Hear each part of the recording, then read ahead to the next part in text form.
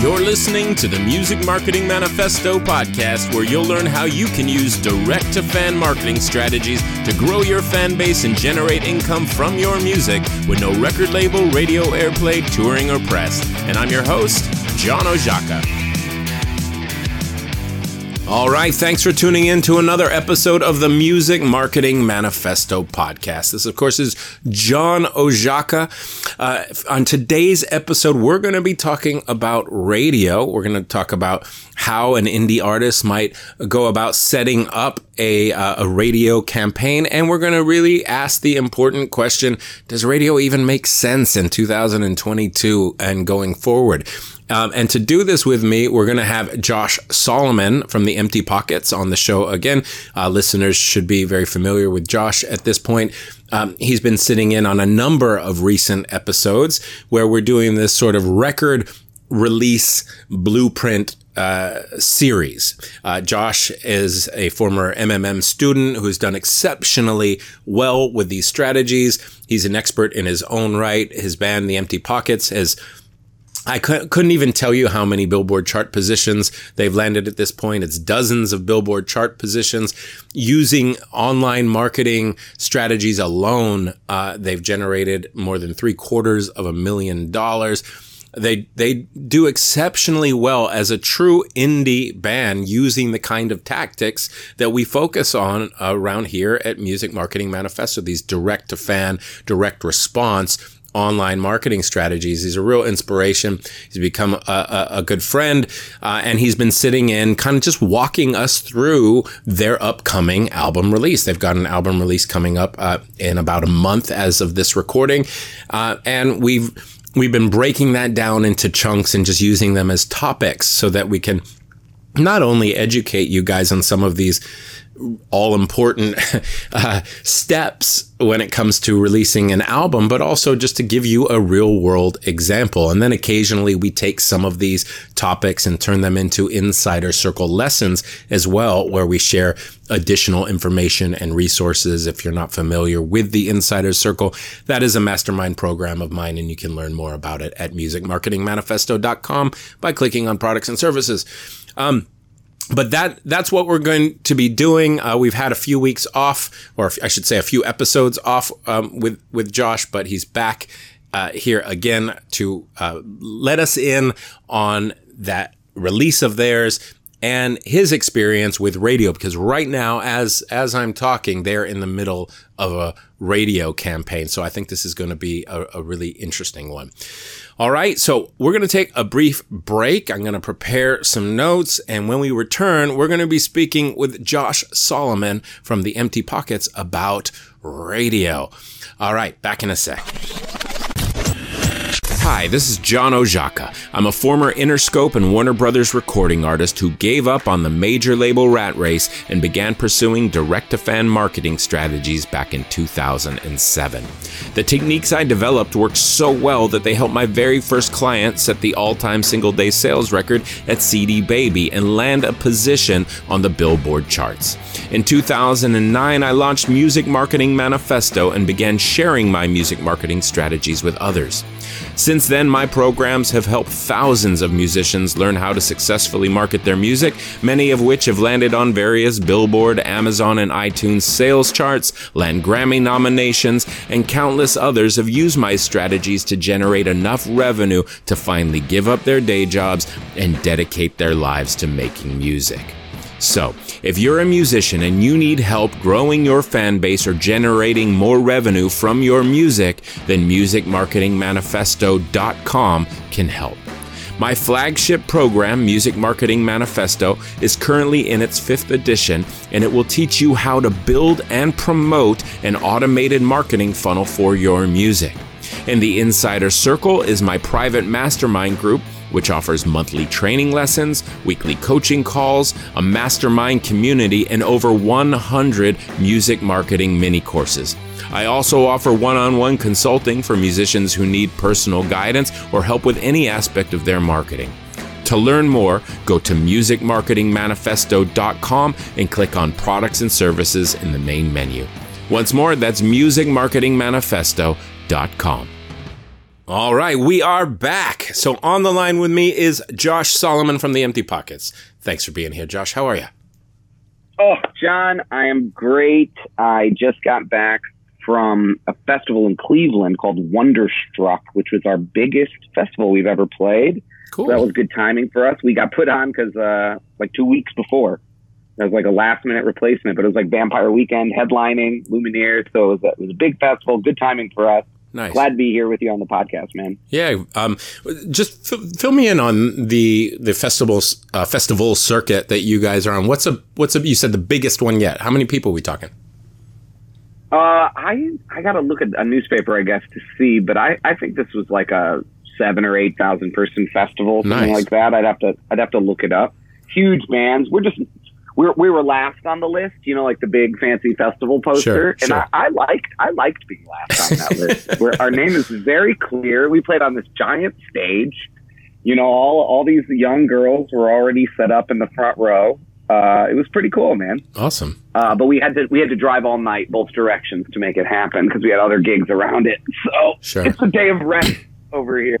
Sure. I'm always envious of people who sort of do the festival circuit. I've done my share of festivals, but I've never really done those festival circuits. They've always just been sort of a one-off here or a one-off there for me. So kudos to you. But let's talk about radio. And I think, again, I know I did some of it in the intro, but I think you need to do a little bit of it as well. Let's just get everyone up to speed. So you've got an album coming out.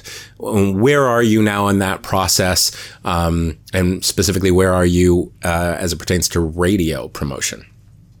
So we've got an album coming out on August 12th. You and I are recording this on July 11th. We're a few months into our album release, and I think like a point of clarity should be made. I'm pretty sure you'd agree with me here that the album release date, I think a lot of artists treat as like the starting point, but I actually, and I think you do too, treat it more like the ending point. Totally. Not that we're not going to sell the album after that, but the vast majority of our promotion is front loaded. Sure. In terms of email, social media, PR, and radio, which is what we're talking about today. And it's funny, man. I got a little bit of my background in terms of radio is I'm a huge believer in it. I drink the Kool-Aid. I love That Thing You Do, the movie. I love all the myths of radio, sure. And I'm envious of artists that are on it. And I've done a lot of research, like proving to myself over and over again, radio breaks artists. Every single year, radio breaks artists, but my hesitation towards radio is I once spent like $20,000 of my own money going to radio with stars in my eyes. Yeah. And I know you've told me an anecdote that you actually once did that too. I did. So you can get burned. Like this is not a podcast of like, hey, everybody, let's spend a lot of money on radio right now. It's going to make you famous. From my perspective, it's a lot more complicated than that. We have decided to go back to radio for the first time in like 10 years. Basically, like in the interim, I bought MMM and built an e-commerce band throughout like the last 8 years. Right. You know what I mean? Right. And now I feel like we're ready and we're spending a lot less than $20,000 back at radio here. Sure. We're doing and this is basically where my first note to talk about in terms of like radio in general is it viable for artists at all in 2022?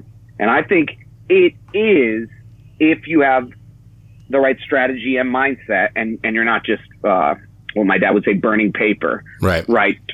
Just spending money and it doesn't catch anything else on fire.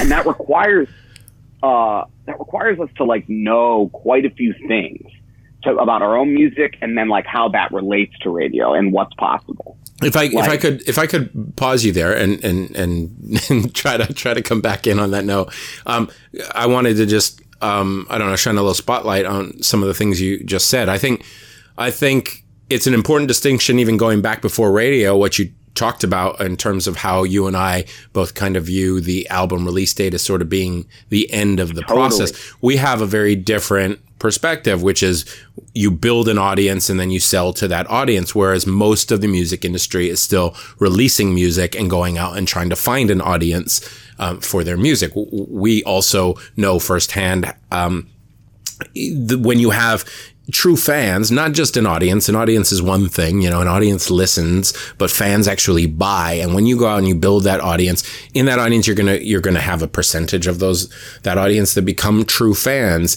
And when you have true fans, you can make so much more money actually selling to that list than you can, monetizing through things like streaming, typically speaking. And so we put a lot of importance on building those fans, building that audience, and then selling directly to that audience.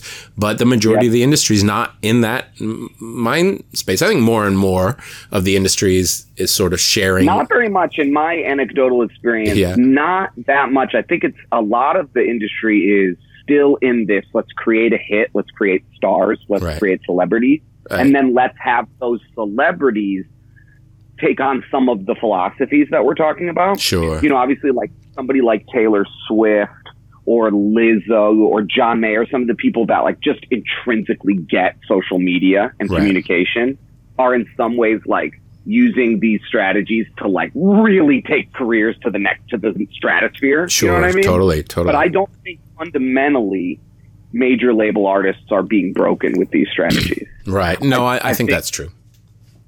And I think there's a distinction there. For my album release, we're 1 month away. And I can tell you, I'm going to actually look it up right now. We've sold, pre-sold. We're pre-selling our album, and it looks like we got we sold 2 just now, so we got 845 units have been sold, and I think 831 of those are going to be reportable in the U.S., which is important to me for Billboard. Nice. But we just started our radio campaign. And like I said in our first podcast, I'm not really counting on radio. We're sort of not throwing money away, but investing it to the future. Right. Like I think our radio budget's like $4,000 or $5,000 for this release. Right. And I'm not expecting that to turn around and sell $4,000 or $5,000 worth of copies of this album. Totally. Well, and that was where I wanted to sort of start by bringing up the difference in our philosophy with that, which maybe is sort of the quote unquote mainstream music industry is largely embracing. You see it, I see it. So many artists kind of come to the table as indie artists going, okay, I'm a brand new indie artist. I've recorded an album.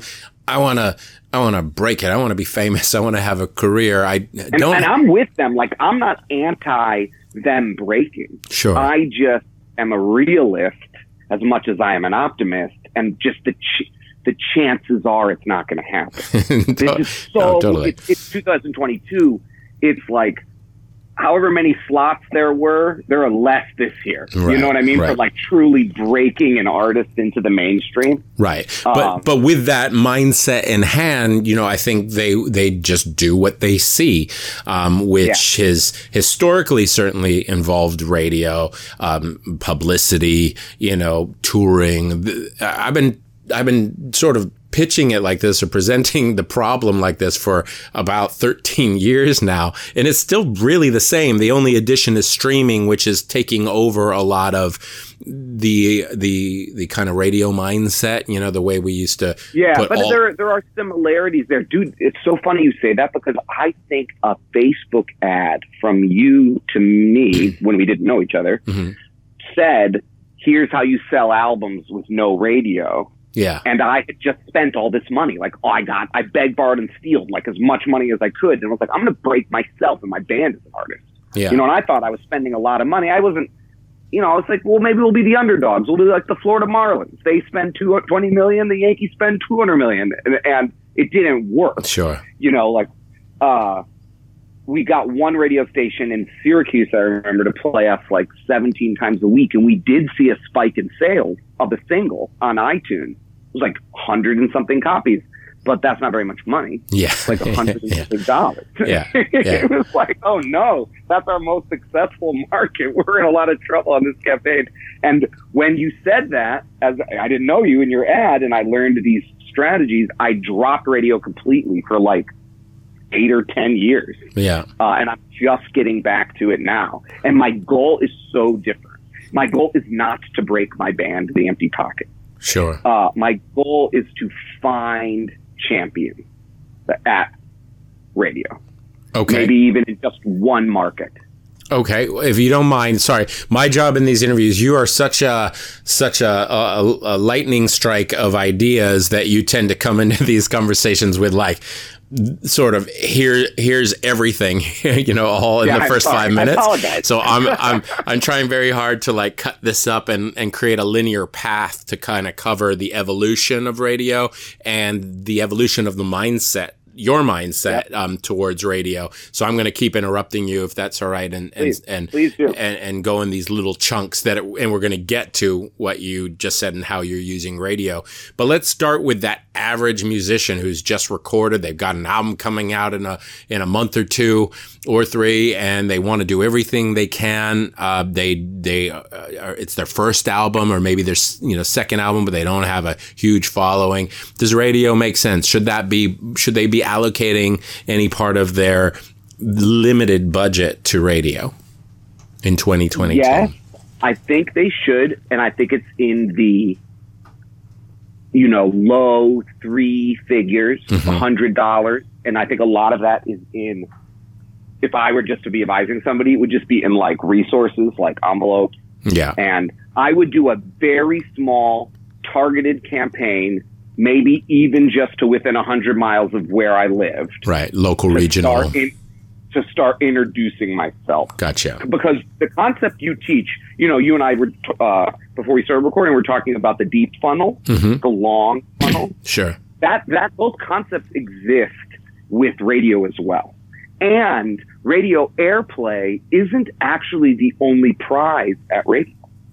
I once got like 30 gigs playing Buddy Holly songs at a furniture store from 10 a.m. to 1 p.m. hired by an oldies radio station. Wow. Because radio stations have events.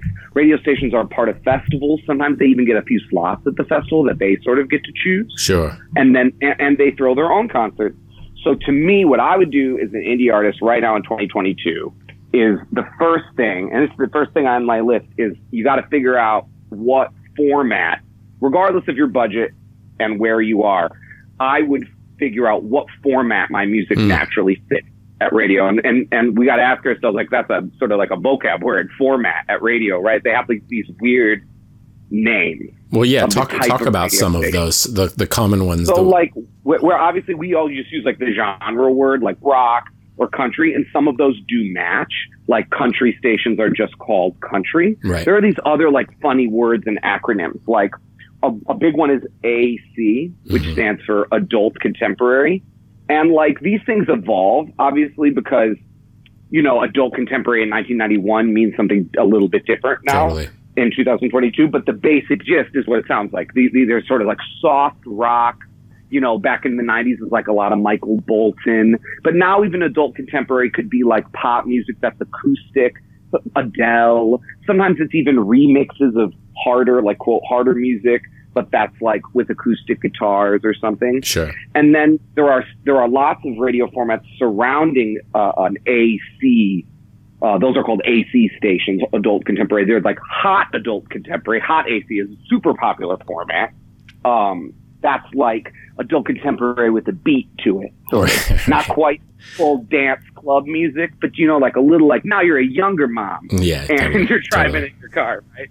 But there's maybe the most popular radio format, like which my music probably couldn't ever go to, is I think still called CHR, hits radio. And that's like the biggest of the biggest, Ariana Grande and Olivia Rodrigo, like Taylor Swift, all the hugest hits go to that format. And there are lots of these formats. There's little tiny niche formats. There's smooth jazz that still has stations, and bluegrass, classical, country.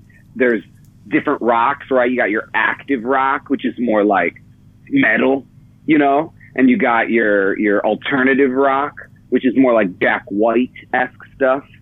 Right. I think that's a good exercise for any artist to do, because you can at least, I mean, you'll go crazy if you listen to too much radio, but you can at least turn on the station in your town. If you figure out, you know, there's probably a station within 100 miles of your town that plays a format similar to music you play. I mean, maybe if you are a very niche, you know, if you play Celtic jazz, maybe there isn't a station, but there are a lot of stations. Celtic jazz, nice. But even so, like, there's probably like an NPR station, sure, a non-commercial station that has like an experimental hour. Totally. Sometimes like it's just 2 hours every Saturday, and that's the thing close to you. Right. But I would suggest any artist do that research, start listening and figuring out who your artists are that match you, because those are good people to go pitch for opening slots in the future or to watch for. And maybe, you know, in a professional way, but even just in a simple, doesn't have to, you know, you don't need a PR team for this, to reach out and say, hey, here's my album, and whatever format makes sense to you. I mean, I think this can be done digitally or physically. I like the personal touch of like a handwritten note. Sure. But it can be done in a lot of ways. Don't you think any artist could be doing that for not that much effort and energy? It takes some research. Yeah. And it's talking about a long-term investment. You know, like, you're going to be an artist for the next 10, 20, 25 years, 30 years.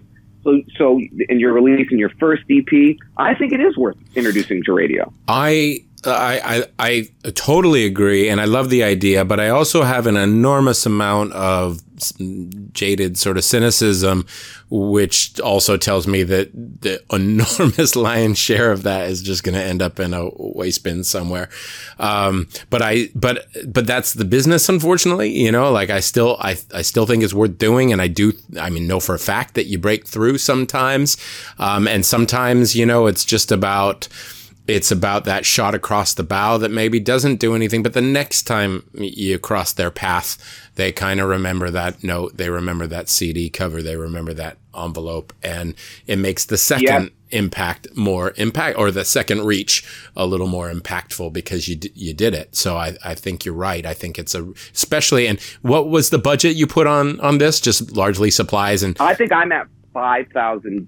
No, my budget. No. You're talking about the self. You're being your own promoter in this scenario, right? Yeah. I'm talking about a handful of stations, 2 dozen stations that you research and find the addresses, make the mailing list yourself. Yeah. And I'm talking about less than $100. You know, because we're envelopes. I think you probably should print what I call, and what a lot of people call, a one sheet. Yeah. Do you know one sheet? Do you do that lingo? I do. I have online one sheets that I send to everybody for sure. Perfect. You know, you get your photo on it, you get your accomplishments on it, you get your bio on it, your release date. You professionally introduce yourself to radio. Now, part of this is in the format research. Like, for instance, it's going to be a lot easier to get the attention of the smooth jazz director or the bluegrass director than it is to get the attention of, like, the CHR director or the country program director. Yeah. You know what I mean? Like, I would have different advice.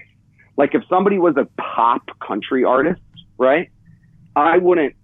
Maybe it's still worth trying. It could be charming, but that's going to be a lot harder than at, let's say, the format that I'm going at, which is AAA. But non-commercial. You're still talking about local and regional. I think that kind of thing still makes sense. I mean, presumably, if not already, at least eventually, you're an artist that will hopefully make, you have to be if you're going to have a career with this stuff, make some noise in your backyard. So I think it makes a lot of sense to, even if it's like you say, the specialty shows, the local shows, I think the bigger the station, the more I would focus on that. Like, to me, you look up the station, and if it's owned by Cumulus or iHeartRadio, then it's going to be tough to get their attention. You know what I mean? Sure. Like, that's like sending a letter to the Miami Dolphins or something. Like, it's not necessarily not worth sending. Like, crazy stuff happens. But obviously, the more independent the station itself, chances are the easier time you will have forming a relationship. Yeah, and if the other thing no, go on. No, go ahead. Well, it was just an aside, and I don't want to go down this rabbit hole, but it's kind of an interesting and relevant aside, which is back in the day before I got my deal with Interscope, I had this revelation. So I had demo deal after demo deal after demo. I think I had at least 3 demo, one with Epic, one with Capitol, one with a label called Paradigm. And I couldn't get anybody to sign me. I couldn't get that anyone to hand over the check. And I got convinced that, and I had helped some other artists, got involved, with other artists helping to sort of, I don't know, promote them in town as a club. I was a club promoter. So I would throw a lot of support other artists' ways. And a couple of them got deals, and I got sort of frustrated at one point and kind of came to this conclusion that the industry was never going to see what I had unless I did it all myself. I became conscious of this notion that I needed to get on the radio and have an independent hit if the industry was ever going to see that I had hits. And so that was my realization. And I sat there, and I was a real, hustler back in the day. And I picked up the phone, and I had this is, a long time ago. This is before email. Well, email existed, but it wasn't what it is today. And I was a club promoter, so I was out all the time, constantly asking people for their numbers so I could invite them to future events and shows. And I just sat there, and I had about 1,000 people in my phone book, and I called every single person that I knew even remotely well. I didn't probably call the people that I met once at a bar because that would have been weird, but anyone that I even knew a little bit, and said, hey, random question. Do you know anyone in radio, or do you know anyone who knows anyone in radio?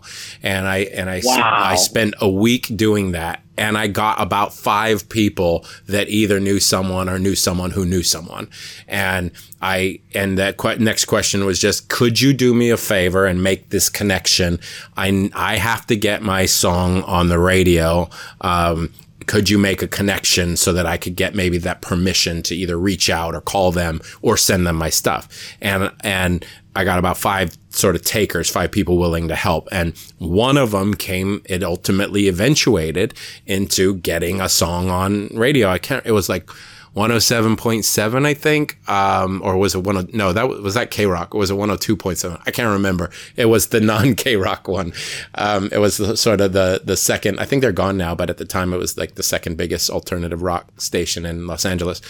And a friend knew someone who was a program director, or maybe he was even just a DJ on a specialty hour, and they spun the song, and it got phones, and it didn't eventuate into what I had believed would happen. It was just one spin, and it got phones. It was real positive indicators, but it didn't result in, a hit by any stretch. But funny enough, 6 months later or 3 months later, whatever it was, exactly what I believed needed to happen. It came through a different channel, but somebody at Capitol, there's a lot of myth along with this that I don't have any way of verifying. The story I heard, I had that demo deal I mentioned with Capitol, and it didn't look like they were that interested or going to sign me.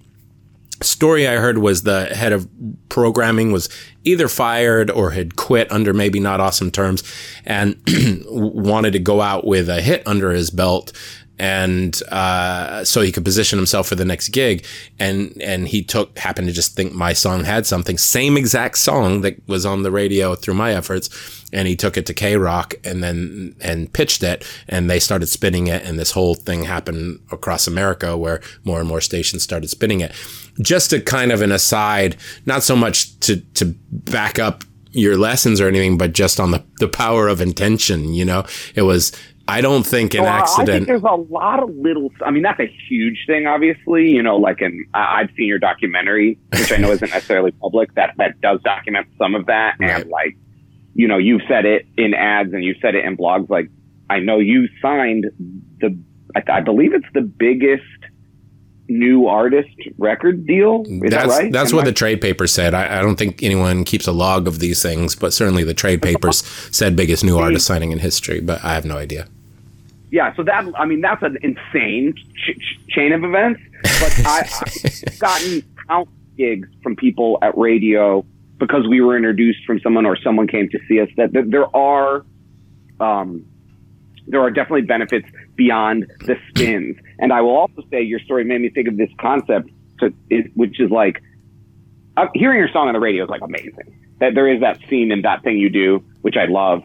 And like, you got to hear your song a lot of times on the radio. We've run into our song on the radio like a few times.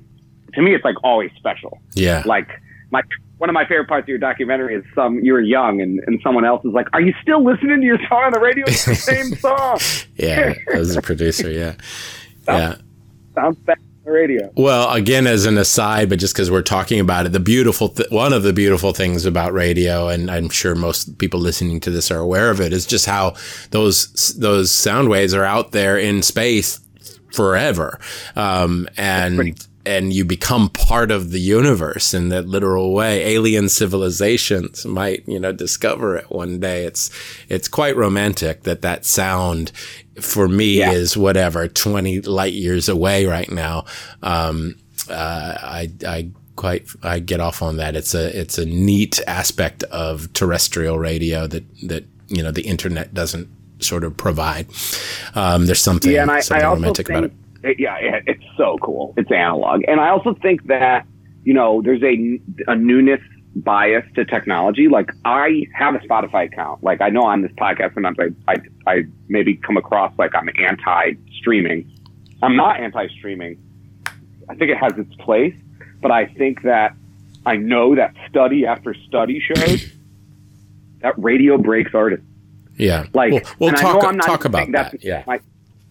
I'm not even saying that's my personal strategy, because the amount of money it takes today to really buy the lottery ticket to try to break an artist. I mean, major labels spend a lot, hundreds of thousands, millions of dollars on single artists. And that's, some of that spend is even creeping into formats that traditionally wouldn't get that. It's because it's so valuable. Well, I want your perspective and what you know in referencing those studies and things.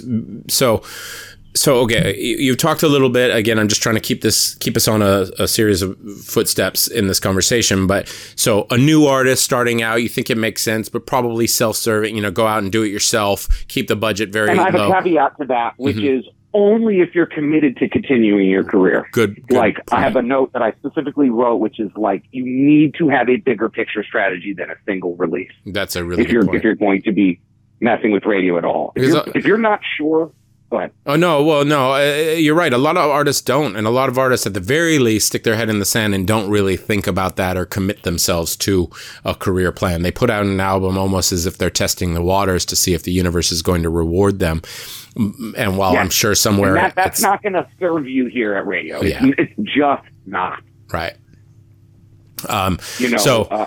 So new artists, it makes some sense if there is a long-term strand, because the biggest payoff, as you see it, is the brand building, the relationship building, the start of the networking that hopefully is for the most part, you might get a spin or two, but is mostly going to come in down the line as you start to build your brand to the point that you really do need radio to be a bigger part of the equation. Is that correct so far?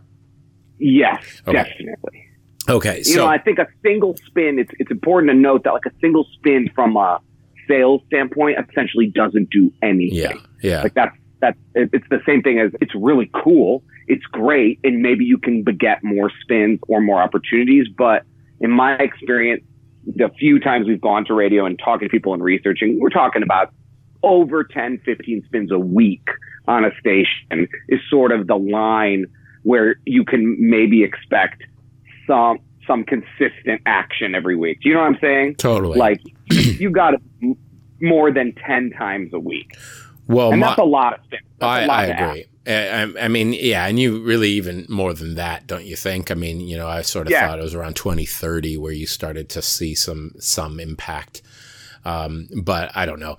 My head's not very much in the radio game I definitely think I could believe that. I just think it depends on a lot of variables and factors.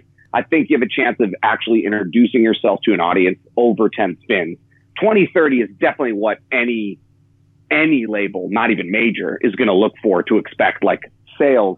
And it's interesting because we got to go back to like, they don't have these labels, the big labels doing radio, most of the people doing radio don't have this MMM type philosophy in mind. Totally. You know, the radio in the PR and their tour buy-on or whatever, those big things, that's their whole strategy. Yeah. Yeah. I agree. So my experiences are the Interscope experience, where it was a proper release, lot of money put into it. It was the marketing budget that was a couple $100,000 strong. And it's important to clarify in this context, John, that you had already gotten major radio airplay. Like, not just a little radio airplay. And I'm not just talking about the quantity, the quality, like, especially at the time. Yeah. K-Rock in Los Angeles was the cultural center of that format. Totally. You know, like, that was major airplay. Totally. The Foreigners. Totally. And they still spent hundreds of thousands of dollars. And we did get those real spins, you know, the real rotation, the 20, 30 kind of spins a week in various stations, many of them, you know, sort of first tier markets. And it sold units as a result. There were thousands of albums. So it was, honestly, you probably sell more tickets. I know you live in New Zealand, but you probably sell more concert tickets in some of those markets than you would think. I toured with this guy, Al Stewart, who has 2 big hits.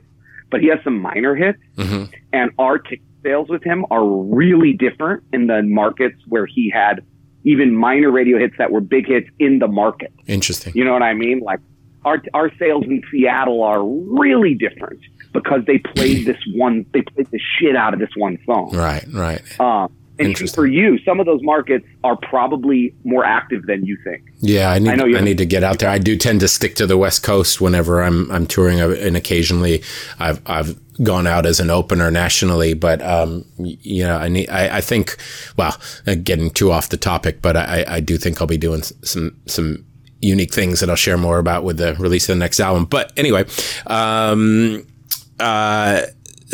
just to add to, so that was the Interscope experience. But by contrast, when I put out the second album that was on a Warner Brothers sub, but I kind of knew going into it that they frankly weren't going to do a whole heck of a lot. It was a one-off. There were some industry relationships that sort of helped make that happen. This is going to be your personal spend. Yeah. Well, I mean, they did a little bit, but I was not counting on anything to really happen as a result of their efforts. So yeah, I put about $30,000 into radio promotion on that. Actually flew around the country going and shaking hands and sitting in on, doing interviews on the I still do it. I still do it. And I got spins, it was not so many first tier stations, and it was probably more like 10 or 15 kind of spins a week, but it was meaningful, it was real, but it was that $30,000 was just unfortunately a drop in the bucket for what was necessary to create that kind of tipping point. There's kind of an all or nothing equation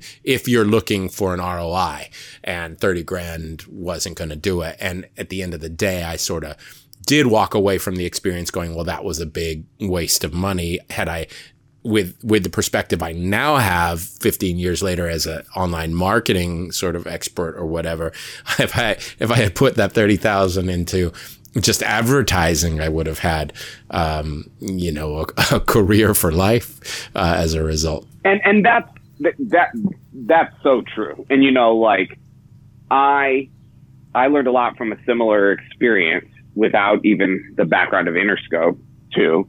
And coming back to it now, like I'd mentioned before, my goal is so different.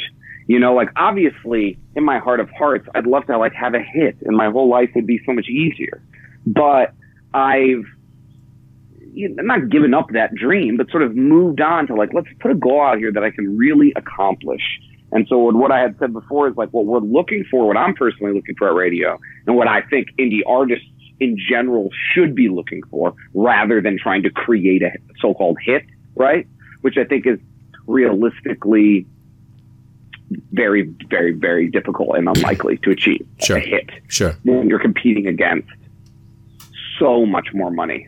I mean, so much money is champions. There are, even the stations that are owned by giant companies like Cumulus or like iHeartRadio, which used to be called Clear Channel, CBS, ABC, even these huge ones, they still have some independent operators inside actually making decisions, actually putting music on the radio. And those champions can give you spins, but also, like I had said, gigs, all sorts of various opportunities, interviews, mentions, and the ROI of all this is difficult. Like, it has to be long term. Our strategy in our band is we visit almost all of our markets once a year. So it's like really valuable to me to go from 65 tickets to 85 tickets. You know what I mean? Sure. And especially over time. And so if we can find, it's happened to us a few times. If we find a champion who plays the shit out of a song, even if they just play it like 10 days leading up to a show, right, and that means 40 more people come to our show, right, like that's a big deal to me. Right. That makes a big difference. Do you know the current numbers on this? This is kind of a non sequitur for the purposes of this interview, but I find it difficult to find the data, and it just kind of came up in a recent conversation. In a decent market, how many people are actually tuned in and listening at one time? I know there's no real way of tracking this, but do they have accurate estimates out there? I in this day and age, I'm suspicious of some of the numbers that I see, and you know, I can measure that against the impact that I see when someone's maybe doing an interview on the radio, the very small sometimes impact. And I'm just kind of curious what, let's say, the average U.S. radio station even claims their listenership is at a moment. Average. There's no average, obviously. It's like it varies dramatically, wildly. Sure. Like there are definitely people essentially broadcasting to no one. Yeah. You know, where it's just a nothing. You know, I've done a lot of radio interviews, and like I can tell the difference. Sorry if my audio just changed. I switched headphones. If I use this text to add email, we want to collect everyone's email we can, obviously. Sure. I'm a big believer in the email list. And so we say, hey, text this number. You know, we give an incentive, like you'll get free music. And we do it on most of our radio interviews. Mm-hmm. And we usually get, like at a live show, we usually get right around 10% of the audience. So like if we do a 500-seat theater and sold out, and I make my pitch and we don't get 50 people, I'm like, damn it, I fumbled it or something. You know what I mean? Like pretty consistent. So if we do like WGN radio here in Chicago and I make that pitch, I'll get like 80, 90 people. Yeah. Wow. That's every pretty once great. in a while, we'll do like a community station or something. You get 3 or 4 people. If I do an interview live and I do that and I get 0 people, I'm like, oh, okay. Yeah, no, it's I do it. I've been involved in a lot of campaigns to get like key interviews on various radio stations, and there's definitely times where I've seen, oh, cool, we just sold, you know, there was a 20 ticket spike or something like that. Exactly. And you know, it had influence, but then there's times where there's virtually no impact whatsoever. And that is tough actually right now in general. I would as an indie artist and as any artist, unfortunately, because they're such good people a lot of times just trying to do good, I would ignore internet radio. Yeah, sure. You know, all these people, a lot of older people that are super into music, like request albums and stuff, you know, but they're essentially just like broadcasting to no one and you're sending them like a free CD. Yeah. Totally. I would focus my efforts on a station with call letters. Even the low level FM stations are just nobody. I mean, you can go on Fiverr and get like an ad on, or even a spin. I haven't actually looked too closely into those, but I used to experiment with some advertising. I mean, for like $5, you know, or $10, and just there's nobody. Yeah, the thing that could be. That could make it worth it for like some stations that don't have much of a listener base is some of those are community stations. Sure. And sometimes they have like 30 volunteers, and those are like self-selecting for you. 30 people who are so into music that they're volunteering. That's a great point, at a non-commercial radio station. So it's like, to me, my problem with like the little tiny internet radio station is it's like one dude in his basement. Right. But if we're talking about like a college station that 26 kids volunteer at and 2 adults run, even if they don't have an audience, honestly, like that's a good group of people to promote to. No, that's a great point. That's a great point. I want to actually circle back to that a little bit later, because my brain is already going, oh yeah, you could, there's some things you could do there. But What about college radio? Because that was the thing back in the day where when you didn't have money for real radio, you went to college radio. And I still know a lot of people that do it. You know, what's the state of college radio promotion? It's cheap. If you can promote to college radio for like $1,000. Yeah. I just did a campaign like 6 months ago. Zero, almost zero impact. Yeah. What about charting? Did you chart? Did you do enough to chart? No, we did not chart. We've charted before on different types of formats. We've charted in FMQB on radio, for instance. We felt more of an impact on that in terms of, some sales. That was back in the iTunes days, so I could sort of track by market. That was my anecdote. Right.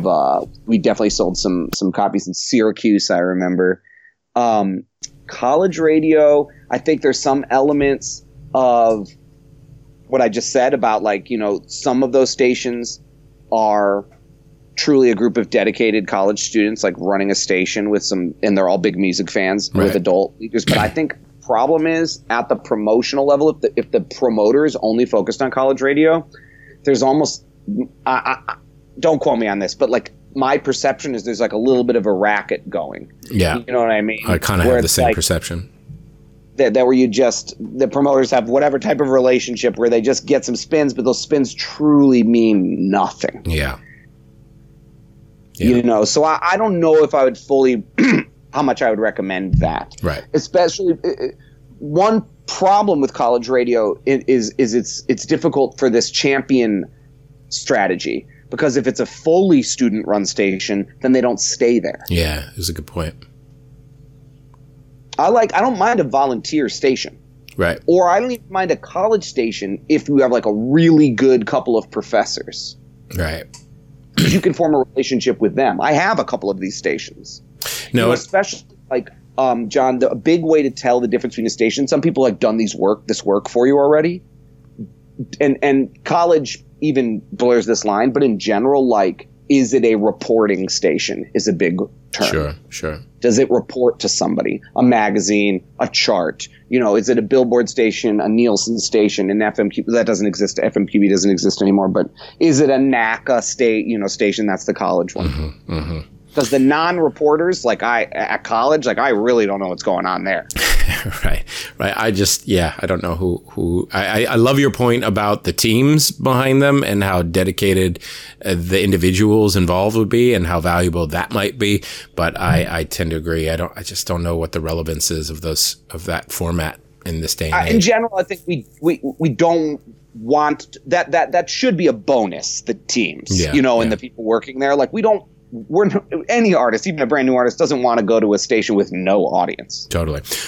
Okay, so we've done what we always do. We've chatted for quite a while now, and we've really only scratched the surface, and we've given a sense of the state of radio and a lot of our opinions, and frankly, we've cast it in some bit of a dubious light in a lot of ways. And I think that's the right way to cast it for indie musicians. I mean, literally, you say in some of your ads, sell music with no radio, no press, no touring. I've read that. That's my most successful line: how to sell music with no radio, touring, or press, or with no record label, radio, touring, or press.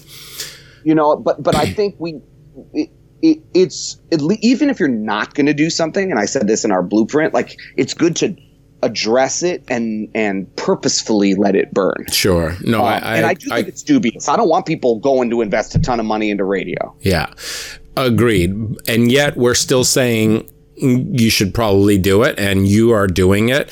And most of the campaigns I work on as a marketing consultant, at least when it comes to working for labels, even small ones, include radio as part of the equation. So now let's talk a little bit about why. So when do you think radio starts to make real sense? Why are you doing it? And then we'll talk a little bit about the approach after that. I think radio really starts to make sense when you're touring nationally. I think radio and touring go together hand in hand. You can get spins on a radio station out of context of anything if you're touring in their market. Right. You know, the same thing with a lot of PR. Like there are certain easy PR things that you can do yourself if you're touring nationally. Mm-hmm. So I do think those two things go hand in hand. And I think lots of bands aren't famous and aren't like particularly making a ton of money and are touring nationally. Sure. So I think that's one piece of it. I think when I say I'm going after champions, that means I'm trying to form relationships with people who are gatekeepers, decision makers at radio stations who could theoretically, at their leisure, play my song 20 times a week. Totally. That's a long-term process. You can't force that. It's like so many things. Real relationships, patience, and humility is a big deal there. You know, it's interesting. A lot of people, not just at radio, but in music promotion in general, are, I don't want to be too harsh, they're not like failed musicians, but a lot of them are hobbyist amateur musicians. Sure. So it becomes a really good way to connect with people. Just being a musician. They want to hang out with musicians. They got into this industry to hang out with musicians. And it's not that easy to hang out with John Mayer. Even when you are the program director of a big radio station, you still might only get a second with John Mayer. But with me, you can have lunch. Yeah, sure. So like that's our advantage as indie artists. And we, you know, there's multiple things at play. Obviously, you and I are both very focused on direct results, but there's also similar to like a blog that nobody reads that can still be really valuable to you. Sure. There are definitely brag points to be had at radio, even to book a future gig. Well, 100%. We got a spin on this radio station in your market. And that doesn't even have to be a huge station as long as it's in the right market. Oh, for decades now, I still see it today. Like I know of quite a few artists come to mind where their community is so impressed by their radio chart positions. It could be a dance chart in Europe, in Brazil. It could be a college radio chart, and yet the community really comes away from that going, "Oh wow, they're a success! I had no idea."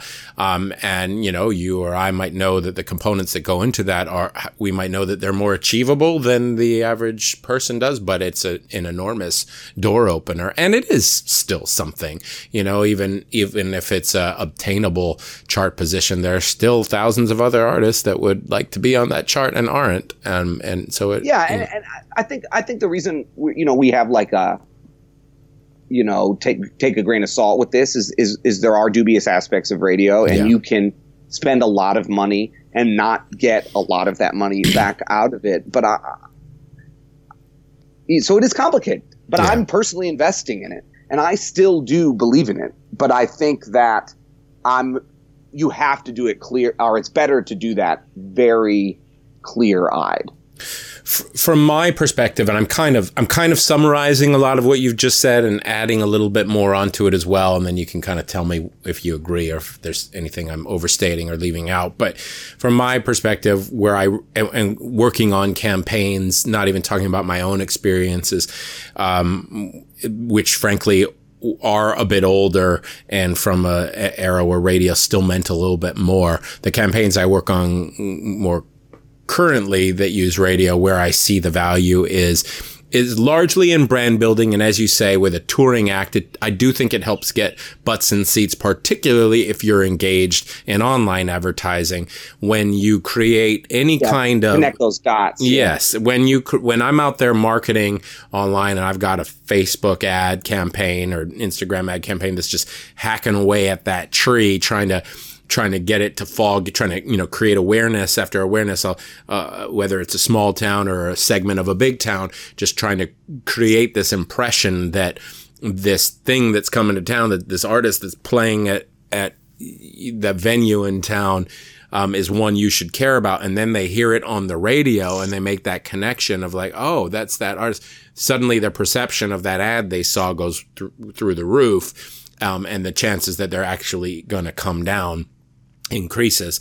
And even more so when you're dealing with specialty genres, blues, country, where there's a venue, jazz, a venue that caters to that audience and a station that caters to that genre. if you're a diehard fan of that genre and you live in this city, you probably listen to that station, and if it's in any amount of rotation, you're going to catch it, and you're going to clue into the fact that they're playing at that venue you keep an eye on, and you're more likely to come. In a perfect world, you're playing a small venue in a new town, right? Sure. And your prospective new audience member goes to that venue 3 weeks before to see somebody different and sees your poster. Right. And turns on their local little station and hears your song. I mean, this doesn't really happen, but it would be awesome. And this is the idea, right? Gets on their computer and sees your Facebook ad. Maybe you sent a couple emails to the local newspaper and they see your article. Like, that's the dream, obviously. Totally. And that's radio is a piece of that ecosystem. And there's a big transition that I think you're on the cusp of, where you go from being this sort of regional or lower level national success, and you want to become a more mainstream national success or international success. There's an important step of winning over the industry as a whole. There is this tipping point, and I feel like I saw it to a smaller extent with Janova Magnus, who's a blues artist who just released a great album, by the way. But I've worked on a couple of her releases, and one of them she got nominated for a Grammy, and I don't mean like an early stages Grammy nomination. She was in the final pool for best blues. Yeah, people say that nomination thing, and if you count the early stages, then I've been nominated twice. Yeah, and a lot of people do that. I feel like I have to clarify every time I say Grammy nominated. I mean final round Grammy nomination. For real, like, Grammy nomination. She wore the dress and she went to the show. She didn't get it, but she was in that top. I mean, that's amazing. That's still a final nomination is a career accolade. Huge. And I don't know that ever would have happened had she not been charting at radio. It's purely an industry inner celebration. It's not totally. Yeah. So you need those markers, I think. And I don't know where her streaming numbers are at. I certainly would have said at the time, at least, they weren't anything significant, but I do think that in place of that, the radio numbers were a significant part of that. They were the signal to the industry that this was a real artist, that and the PR that as well. It's tough. A lot of artists want to be on the radio. So I have my last note on my sheet that I wrote for myself for this is, as an artist, and this is a good exercise in general when dealing with gatekeepers, try to understand what a radio station wants and what they're actually selling and what makes a radio station money. Such an important lesson for all aspects of life, but go on. It is. Try to understand what they want. Now, it depends on the exact type of radio station, but most radio stations, they make money only two ways, basically, right? A radio station makes money by selling advertising, or a radio station makes money by collecting donations. That's kind of it.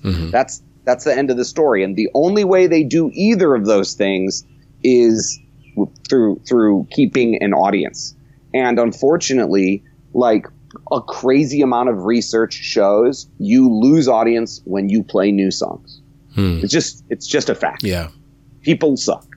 Like we all say we don't want to hear the same thing on the radio over and over again, but as a group, we don't act like that. Right. So I'm saying this because, I say this all the time on this podcast, John, like people want to help you. They just don't know how. Right. That is true as well with music directors and program directors at radio stations. And I have found my relationship with them has gotten so much better as I've really embraced and assumed more that they want to help.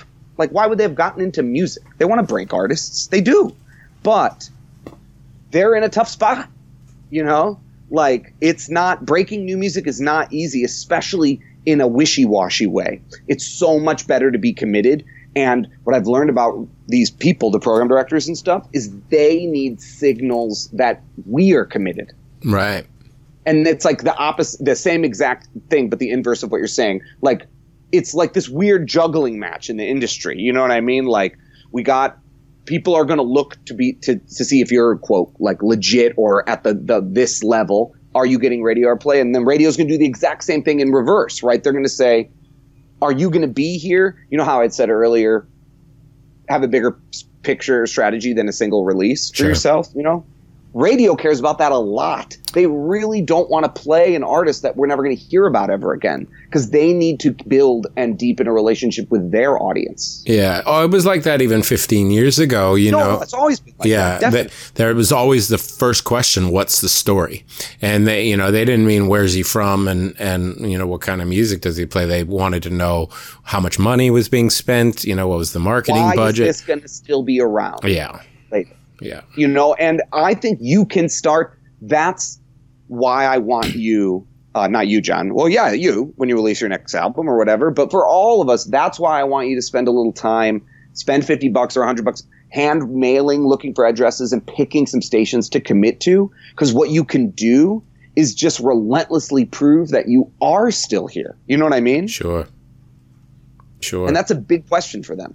I can only imagine, too, just making some real effort with your own promotion, tagging them in posts, getting them certainly to as many shows as you can by giving them free tickets and then thanking them, you know, in front of 200 people. And you know, any promotion you can throw their way, I've got to believe would help you stand out a little bit. Definitely. If they feel in some ways like you're actually bringing audience to them, if there's a way to accomplish that, they really don't like it fake, though. Yeah. Like, I wouldn't suggest calling 50 people No, and totally. asking them to request a song on a radio station. I wouldn't do that.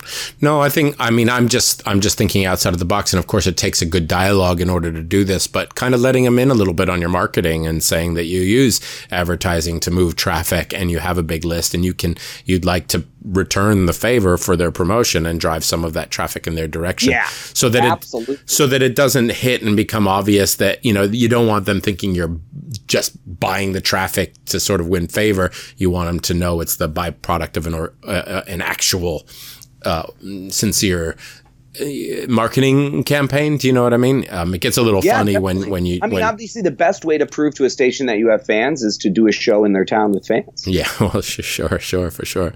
Okay, so this is all really good stuff. Now let's talk about the realities of doing it in this day and age, and specifically kind of about what you guys are doing. You touched on this, the prices potentially, you know, that have come way down. It used to be an indie campaign was $20,000, $30,000, $40,000. It's still, I mean, the price it can be, I realize, but I mean, most of the campaigns I work on, they're coming in with much less money, you know, $2,000 to $5,000 kind of a ballpark. So that's going to be niche. I mean, to it me, is. $2,000 It's to $5,000 it's is smaller going to be bluegrass, genres. Yes, Americana, blues, jazz, these things. Blues, jazz. You know, I think AAA starts at $5,000 easily to $10,000, $15,000, $20,000, $40,000, $50,000, $60,000 easily. Yeah. Is going to the commercial stations.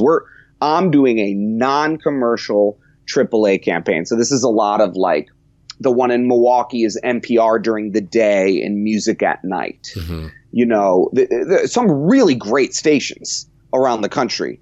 But that's the reason it's so, quote, I mean, $5,000 is not inexpensive to me, but so, quote, inexpensive. Yeah. CHR, you know, hit radio is the most expensive format. And I've heard estimates of like, don't even touch it for less than $200,000. Mm-hmm. I've heard lots of people say don't touch country radio for less than $200,000. Yeah, I could believe know, it. I'm a little surprised it hasn't come down more, but no. Some of it's even because radio is consolidated, so there's a supply and demand issue the other direction. That makes sense. Yeah. You know, there's only so many slots for artists, and major labels are starting to pour money into stuff like AAA, which they really ignored to a certain extent 15 years ago. I always run up against the same logic problem, which is when I start hearing numbers like that. Like when I think about it as $2,000 to $5,000 to invest in your brand, I get it. When I start to think, even for like a mainstream country act who's trying to break internationally, and I go $200,000. Still think I could do better with Facebook advertising. You know, still think I can get further with 200,000 subscribers. If it was a real hit, but that's just a lottery ticket. That's the crazy thing. Yeah. That if it's a real hit, $500,000 is worth it for sure.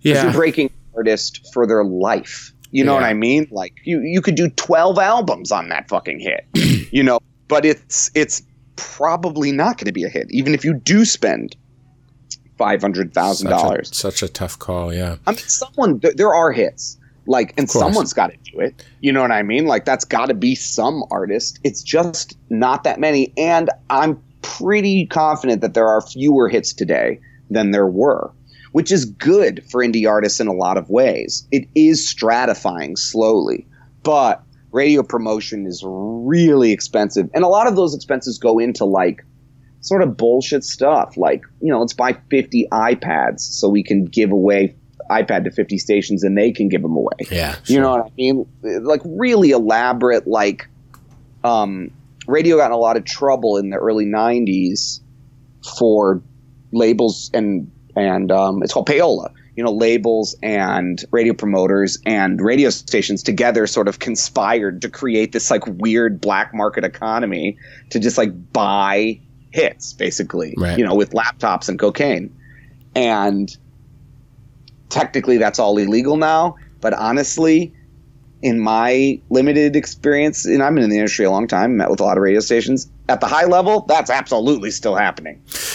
Well, again, I haven't been in that game too recently, but in my experiences, it was definitely a part of the equation. It happened in a roundabout, funny sort of way. Exactly, a roundabout way now. Sometimes there were just, you know, conferences in Maui and things like that. But even when I got, I don't know if I should even say any of this, but when I got my sort of biggest radio hit, you know, that led to everything, nobody ever said, we're going to help you, because there are various tastemakers. I'll leave those names out of it, but especially back then, various radio trade magazines and tastemakers, the authors of various columns and things like that you really needed them on your side, and we got them on our side, and it was just understood that they were going to get a big thank you check at the end of it. They never asked, and we never, you know, like, there was no conversation about it, but checks were cut at the end of it because that was just how that game was played. Yeah, and I think at the high level, it definitely still is, and I think that's just another reason to shift our mindset and keep our mindset to, you know, what you preach, which is like, we're going to build our tribe. We're going to build our audience. And then I think that the reframe is like, how do we make radio help us do that? Right. Instead of playing the game that the majors play at radio. And in my opinion, the way we do that is we try to find champions at radio that can champion us in markets that we can go to over and over again and year after year. You know, we try to win fans one at a time. If you have good funnels, if you have good, you know, people search your band and your website comes up, which is designed right and is a solid funnel, you should be able to create more sales from a little radio airplay than another average artist could. You know what I mean? And sure. I found that to be true for myself. Yeah, I can imagine a nice little circle there where you building your list in a particular city or town, that you're going after radio promo or spins in that town. They start playing it. You turn to your list and let them know that they're playing it. One, it makes you look good. Two, you ask them, hey, if you want to hear more, you know, go and request the track. And so they start to see genuine fans coming to them. And then the sheer fact that you're getting the spins is reinforcing your perceived, I don't know, rock star position in your community, you know, this nice little circle. And you know, the other thing is we're spending money on PR this time around. And I would really, I think they kind of go together. Like, I think, you could do a little bit of indie PR, by, like, as in do it yourself, with a little radio yourself, or you can pay to do both, but they sort of make sense to me together. Yeah. Especially, if you get traction on one, you want to be prepared to immediately use that traction with the other one. Totally. I'm looking at the clock, and we do need to kind of wrap up, but I really kind of want to give everyone a few more details about the step-by-steps of actually going after it. So I think we segued there. You're going after, it's a very limited, what did you say, AC? It's called non-com AAA. That's right. The format I'm going after. There's about 109 I think there's 109 stations we are targeting. Okay, so how many stations are in that format nationwide? I think there are like 400, 300 total stations in that format, and I think this 109 are reporters. Okay, so you went after just the reporters, nothing to do with your tour route? Nothing to do with our tour route, though. We had our radio promoter make notes of our tour route to be part of the pitch in that city. Like a station in Columbus started playing us lightly, and we're playing in Columbus on in August, and they're aware of that date, and hopefully that all comes together and at the same time. Right. Did you hire a promoter and he or she made the recommendation for the format, or did you decide what format you wanted to go after and then hire a promoter who specialized? Combination. Most promoters focus on a format. Yeah. And most promoters, I don't think, will just say yes to any artist because, they have to bring that music, and, they're having mostly phone conversations every week with these radio stations. Right. I've sort of developed a relationship with a radio promotion company that I like, and a woman that I like who promotes over the last several years. So we went with them, and then within AAA, they guided us to this particular list, which is Crystal's specialty. Got it. She talks to them every week, and it's a combination. It's mostly it's all AAA stations. It's mostly large community stations, some college stations, but like very reputable college stations. Right. And basically what happens is you set an impact date, right? A date at some point where, okay, we're going for ads, capital ADD, which is when a radio station officially tells the whole industry, we're putting this song on the radio now. Sure. And then you go into like light or medium or heavy or power rotation, right? And to service them that music, we have a single, which we used what's called an MPE blast, which digitally serviced the radio stations the music so they can download it or stream it, and it was our bio. And the radio promoter follows up every week, and when the album comes out, we will service them both the digital and the physical. And there's like a little caveat there because one of our tracks has a fucking in it. I think Erica says it once, so we had to put like an FCC warning on that. Right. And we have to send those albums out soon, actually. And I get a report. I think I got my third one every week of what each station is doing. It's in review. They added it to the library, which means it hasn't get spins yet, but the DJs are approved to spin it. Right. Oh, it's in light rotation. I don't think we have anything in heavy rotation yet. We have something in medium rotation. Right. And I actually am going to share those reports and even more details with the Insider Circle. Cool. Awesome. And your impact date aligns primarily with what? An upcoming tour? The actual release date? What are you trying to influence the most? Dates. The first impact date was our single, and that aligned with the release of the single. It was to Spotify, to the streaming platforms. To the streaming platforms. And then our second impact date is for the full album. And this happens to be a radio format, AAA. It stands for Adult Album Alternative. And this particular format likes albums above singles. Right. And so we'll service the entire album when it's released to all these stations. And then on top of my radio promoter, we also are attending and performing, showcasing at the AAA conference, which is in Boulder every year. Got it. And what? And that's a big conference. Like Steve Earle is the keynote, and Kiefer Sutherland has a new band he's performing. Nice. It's going to be very interesting. And that's a great chance because like I said, this is about making relationships. This is like people, smoking weed and listening to music, and it's all musicians and program directors. Sure. Gavin DeGraw is at it. KT Tunstall. It's a big conference. It should be fun. And your budget, what did you say it was, like total for both or is it all part of one package, or is it broken up for the sort of the single and the album? How talk about my radio promo budget's $5,000. Okay. And is this a fee that your promoter just charges for the servicing of an album? Yeah, they charge like every week. Right.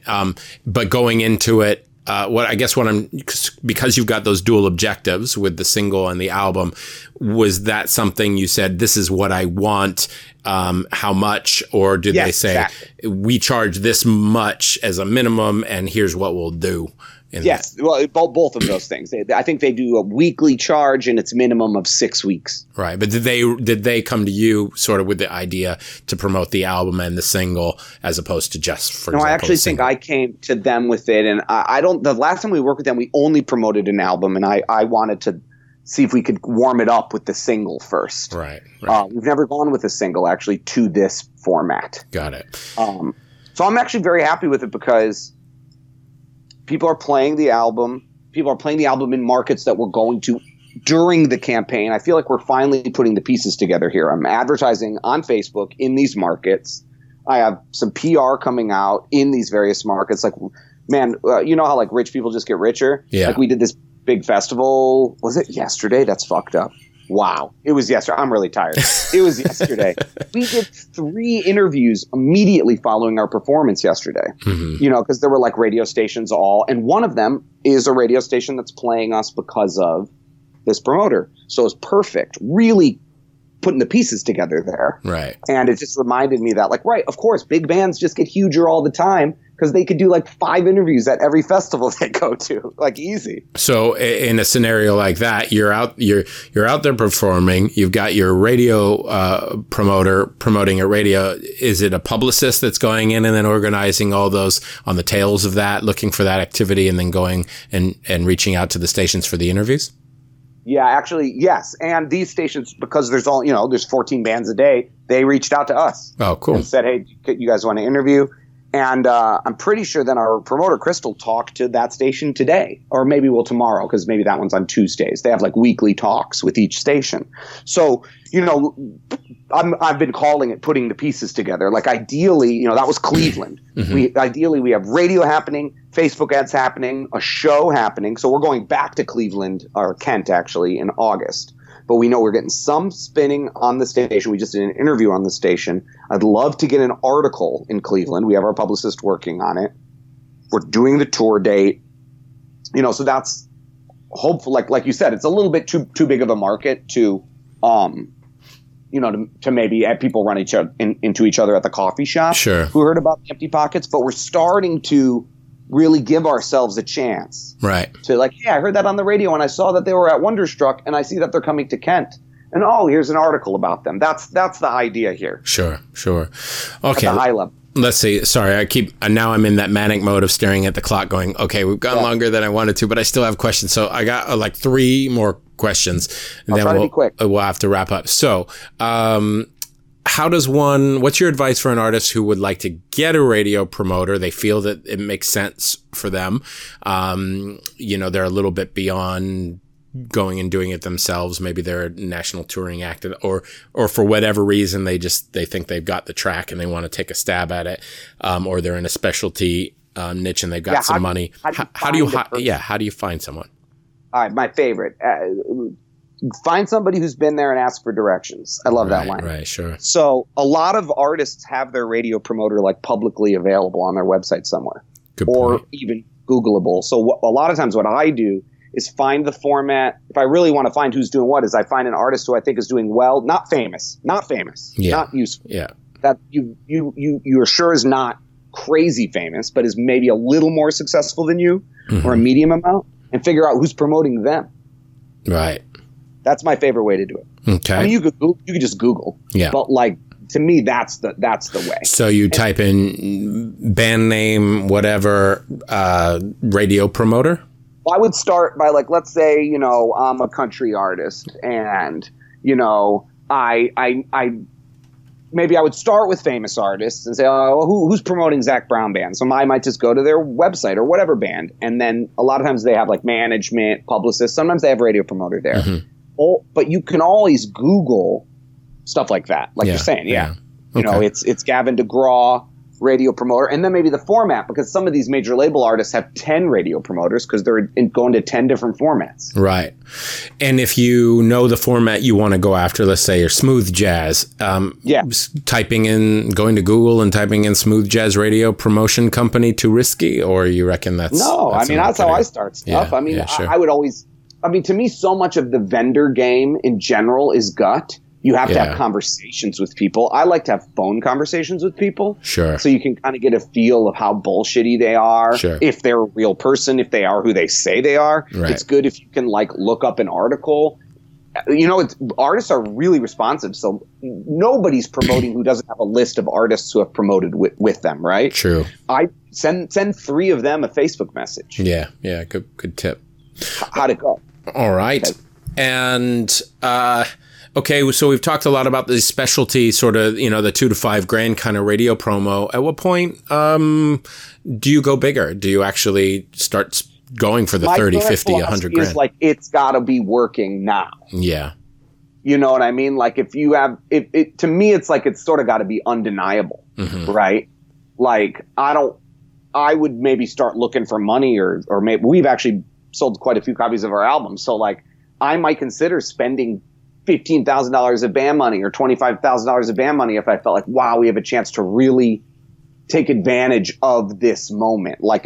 If a station started playing Youth Vaping, which is the new track that nobody's heard, but you liked it on our album because it's very John. It's very, it's cow punk a little bit. Right. If some station started playing the shit out of that, then and we had a radio promoter going we could jump on this here and really take this to the next level, I might consider it, but I don't think I would do it randomly. Right. And what was my other question about that? What is happening exactly with the Empty Pockets right now at radio? So you're how far into it time wise? I think we are 3 weeks into our campaign. We're going to non-com triple A, and I'm going to really get into I think you and I are going to do an Insider Circle bit on I'll literally share my screen and we can go through the report and talk about it. Fantastic. But I'll give you a little update here. Look like we just got they're not calling them ads, which I don't know why, but is always all caps ADD in radio in all formats, it seems. But we got spins starting in a new station in Cleveland and Tampa, Florida, and Grand Junction this week. Or that was last week. I haven't gotten this week's report yet. Looks like we're spinning on about 16-ish stations. And some of these stations, I'm looking at the notes, and we'll talk about it more in Insider Circle, are asking for the full CD. You start to get actual feedback. Yeah. This isn't going to work for our station. We're harder rock than this, right? Type of thing. I think it's going well so far, but I really can't emphasize enough how much of a long view I have of this. Sure. We're already recording our next album. We're going to radio to the exact same stations with our next album. Gotcha. All right. Well, one final sort of overview, because this is part of a series, what's the 45-second kind of take on what's transpired so far, where you are, what's to come, and, how you're doing in terms of your KPIs, how the performance is going based on expectations. I'm pleased right now. We're at 845 units. My goal is 1,000. We're going to beat that goal. Yeah. It's 1,000 by August 12. I want to now beat 1,000 in July and have August be all gravy. That would be really nice. Totally. I can't decide if it was before we started recording or after, where you were talking about a $19 album as really expensive, which I love because we're selling it for $20. Yeah. And it's the first album I've ever sold without discounting at all, anytime. Every single person has bought it for $20. The only way to not pay $4.95 for shipping, so most people have bought it for $24.95, is to spend more than $30 at our store, which a bunch of people have. So wait a second. You're not incentivizing it at all? Not from a price standpoint. But you're throwing some bonuses in there? Nope. So, well, you're saying not by a price standpoint. Are you incentivizing it at all? We're signing them. Signing. So a signed copy if you pre-order? Yep. And the first 500 were hand numbered in the order that they were ordered in.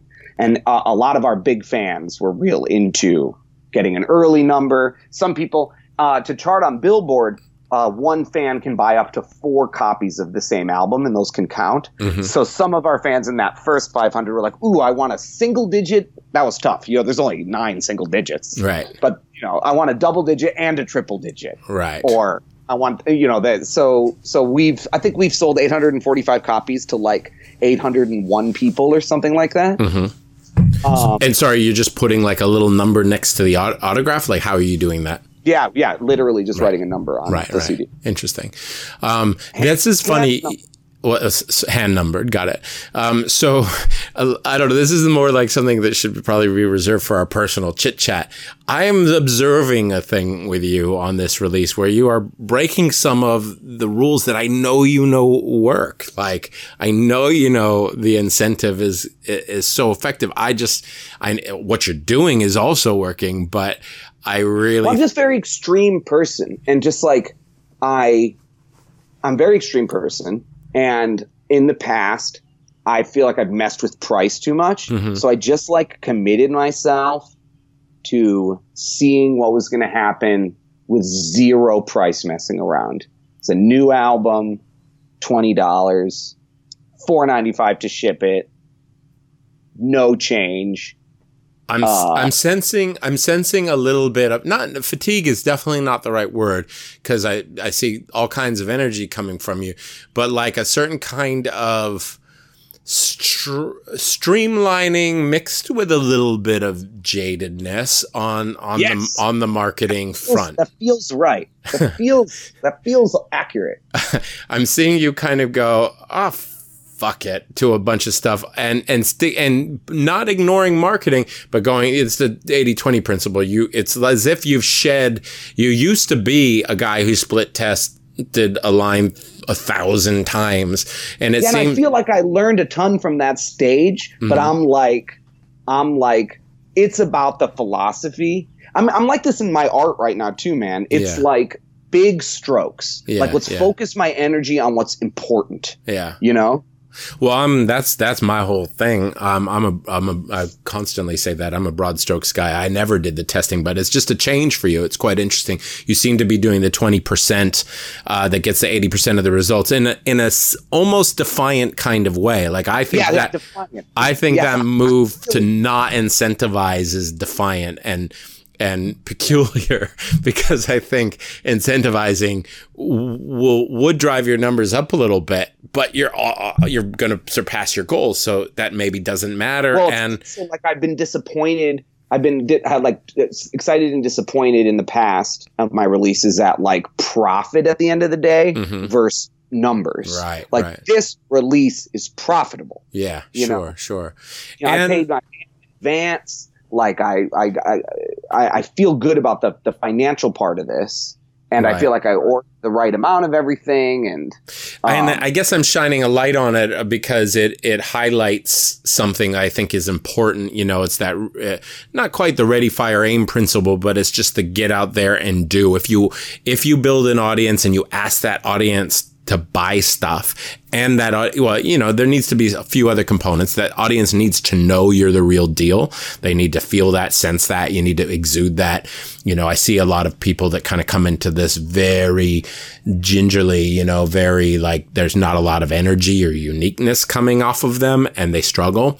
But if your audience buys it, that you're a real artist who's out there making real art and is invested in it, and you just ask them to buy stuff, they buy stuff. Because I think you could have done the normal Josh aggressive geek out on every aspect of this and sold more units. I really do. But I know I sold more units, but I don't know if it's going to be more money. Yeah, I'm not sure. I mean, I'm all for best ROI, but I still think you probably could make more money because a sale means a chance at an upsell and everything else. It's true. That's true. But I think I'm sensing more happiness or something, which. Yeah, I just like I really don't regret getting into all that nitty gritty, and like it's fucking magic. Like when you first sell something, it's like, oh my God, the power of this, But this time around, it is a very different attitude for me. It really is. I don't think I totally like consciously realized I was doing it, but I'm so extreme that it is what it is. The upsells have been pretty good, and it's not been specific to this album. Like, we didn't create anything else besides the music and the design and the CD. So the upsells are just like our other music. Sure. But it's doing pretty well. Yeah. Well, it started with the way you released it, sort of sooner than anticipated and almost accidentally, because of you just kind of went, and I was like, what? You're not ready yet, but you just went. And that's so different than how I think I would have ever seen you do it, or how I would do it. There would be so much contemplating and trying to make everything mathematically perfect looking. And it was just quite interesting. And it's very cool to see that despite all of that, the fundamentals are still holding strong. It's great.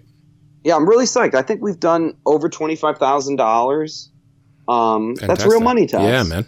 I prepaid each of my band members because I was confident, and we all needed money. I prepaid everybody $5,000. Mm-hmm. And now I think we're pretty much broken even. Awesome. Here. I mean, broken even. We each made $5,000. Yeah.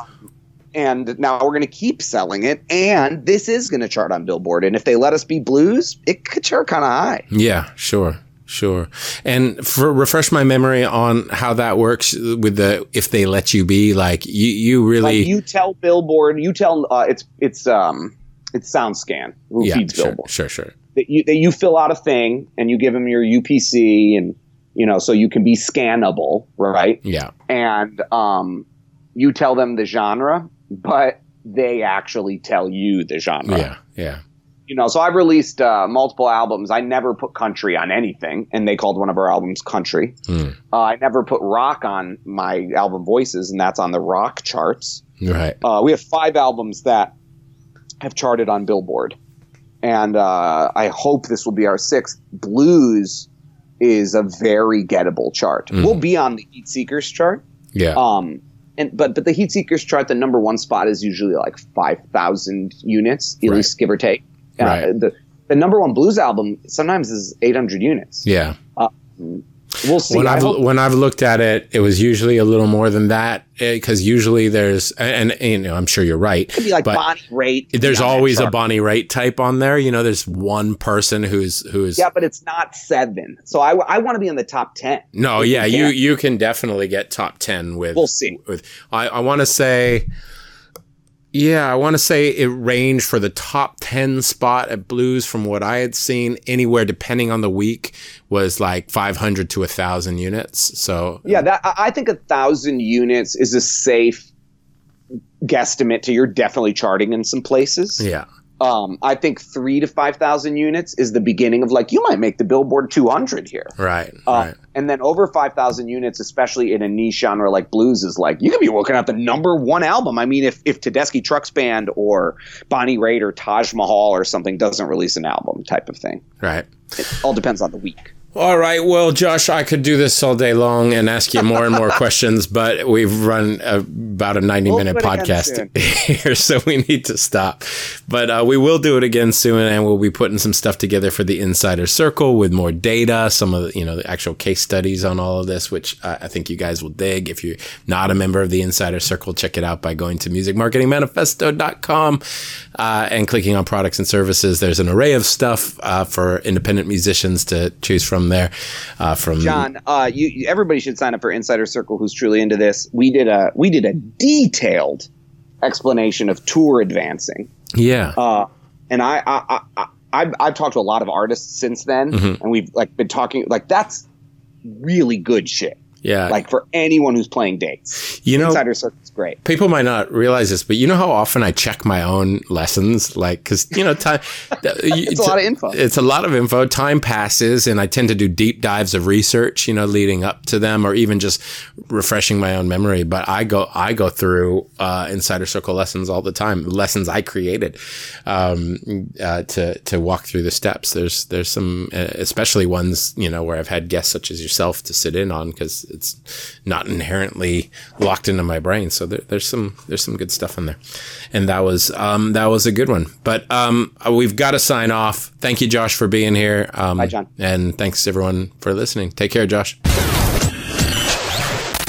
All right, that was Josh Solomon from the Empty Pockets. If you want to support Josh and the release of his album, head on over to theemptypockets.com. They're a really great and very hardworking band. You'll learn a lot just by going through their funnels and exposing yourself to their marketing, but pay it forward and thank them by picking up a copy of their album. I know they'll appreciate it, and frankly, they deserve it. So thanks, Josh, for being on the show. Thank you all for listening. Until next time, take care. Thanks for listening to the Music Marketing Manifesto podcast. If you'd like to learn more about how you can market your music using the direct-to-fan strategies discussed on this show, then head on over to musicmarketingmanifesto.com and sign up for your free copy of the Music Marketing Blueprint. Once again, that's musicmarketingmanifesto.com.